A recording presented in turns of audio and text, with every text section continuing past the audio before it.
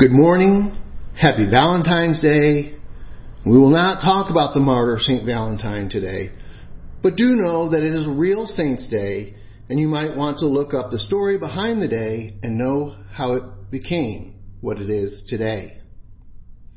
As to chapel this morning, first, welcome back. Whether here in chapel or listening online, I'm glad to be with you once again. After the unplanned interruption of services due to my own COVID infection, health is restored and chapel has begun again. Now, let us look at our passage from the Gospel according to St. Mark. We're in the first chapter of Mark, beginning in the 40th verse, and the scene is Jesus healing a leper. Before we dive into the Gospel passage directly, there is some background information that will help us understand it more fully. The first is to understand what it was like to live as a leper. To begin, back then, leprosy was not as tightly defined as it is now. At that time, it covered a fairly wide number of skin diseases. As a result, it was within reason to recover from leprosy. The other thing to know is that while the Bible speaks of real leprosy and those other skin diseases, leprosy is also used in the Bible as an allegory for sin. Leprosy destroys you little by little as your body rots away. Likewise, sin destroys you little by little as your soul rots away. What that means is that when you read a passage about leprosy, as we have this morning in the Gospel of Mark, it can be helpful to take time to read it twice. The first time you read the passage, read the physical reality, the horrible situation that the leper is in. And then the second time you read it, read leprosy as sin and leper as sinner, and allow yourself to see just how terrible the effect sin has on a person's soul. Now let us look at some of the physical realities of being a leper in the time of Jesus. In the book of Leviticus, we learn that the leprous person who has the disease shall wear torn clothes and let the hair on his head hang loose, and he shall cover his upper lip and cry out, "Unclean, unclean." He shall remain unclean as long as he has the disease. He is unclean. He shall live alone. His dwelling will be outside the camp. The covering of the upper lip is saying cover your mouth. Prevent the disease from traveling through the air. We also learn in Leviticus that if a leper has recovered from his or her leprosy, that the leper had to make, or the former leper had to make, an offering. The sacrificial requirement for the cured, cleansed leper is to offer 2 birds. One would be killed, and the other bird would be dipped in the blood of the first, and then the one that is covered in the blood of the one which was sacrificed would be brought to an open field and released free. The man in our gospel passage this morning is still a leper at the beginning, so he is living a life cut off from society. He's not allowed to any interaction with the community, and he is not allowed into the temple. He will, unless made clean, die separated from God and face being eternally cast out of the kingdom of God. Leprosy was a death sentence, not just physically, but spiritually. Knowing that, you can see how leprosy soon started to become a literary symbol for the effects of sin. And we are ready to explore what all happened in our gospel passage for today. To begin, the leper comes to Jesus, who has been gaining a reputation for healing people, and begins to implore. He begins to beg Jesus. The man gets down on his knees. The man's implorations, his begging, his pleading on his knees before Jesus can be seen from our distance away from the event as similar to some of our desperate prayers we offer in the course of our lives. And what is the leper's petition? If you will, if you desire to, you can make me clean. The final word of this petition is another reason why the leper and leprosy became ways of describing the sinner and the effects of sin. We speak of the stain of sin, and John in his first epistle speaks of being cleansed from sin and unrighteousness, while in other passages there are references to the cleansing power of the blood of Jesus. And what is being cleansed? Our sins from our souls. Returning to the leper in Mark, he says to Jesus, "If you will, if you desire to, you can make me clean." And Jesus replies, "I will. I do desire to make you clean."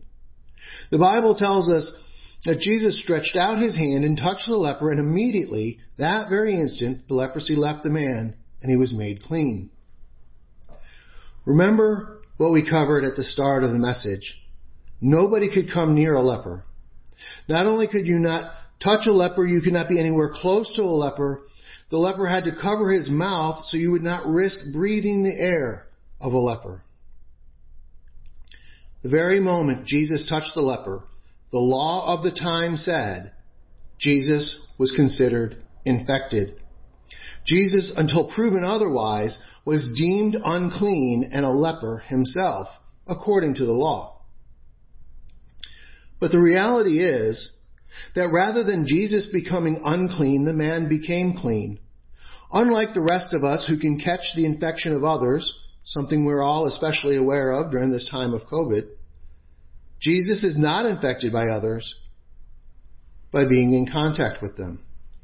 Instead, Jesus cures others, cleanses others by being in contact with them. In the days of Jesus, the terms used for holy items and regular items were sacred for the holy and profane for the regular. If a person not allowed to touch a sacred vessel in the temple did touch such a vessel, the sacred vessel was considered profane until it had been ritually restored to its sacred status. But Jesus touches the common, the profane, and makes it holy, makes it sacred. People often wonder why Jesus was baptized when he had no sins from which to repent. It was not so the waters of baptism could make Jesus holy. It was so Jesus could make the waters of baptism holy, to make them sacred.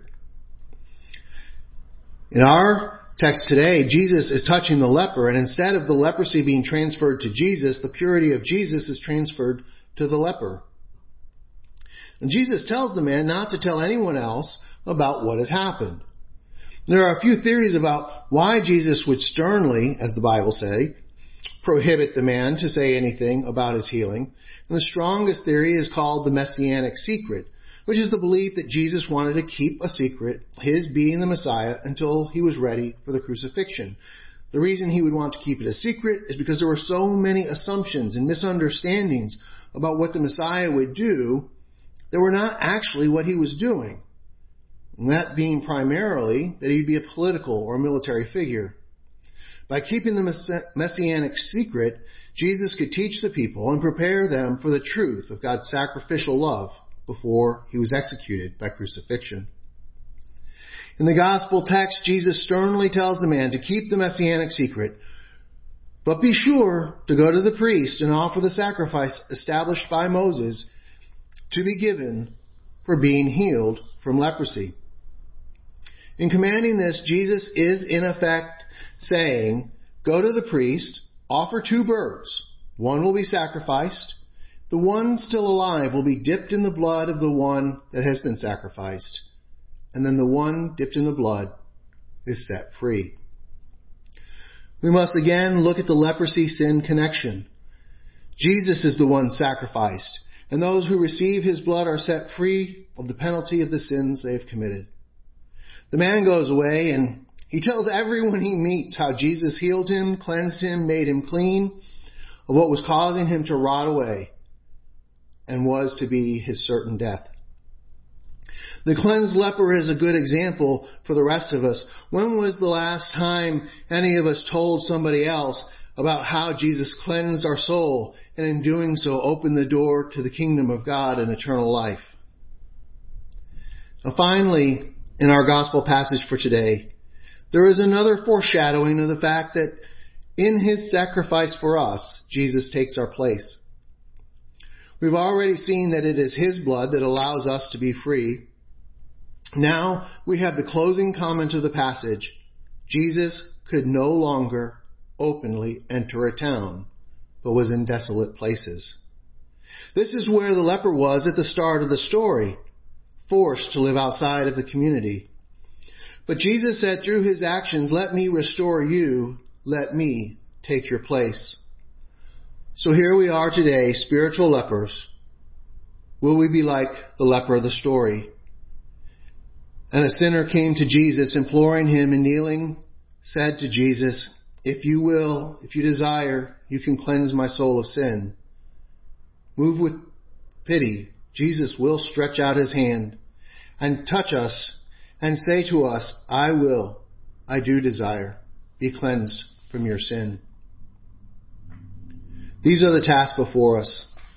Receive the blood of Christ that your soul may be cleansed. Be restored as Jesus takes your place.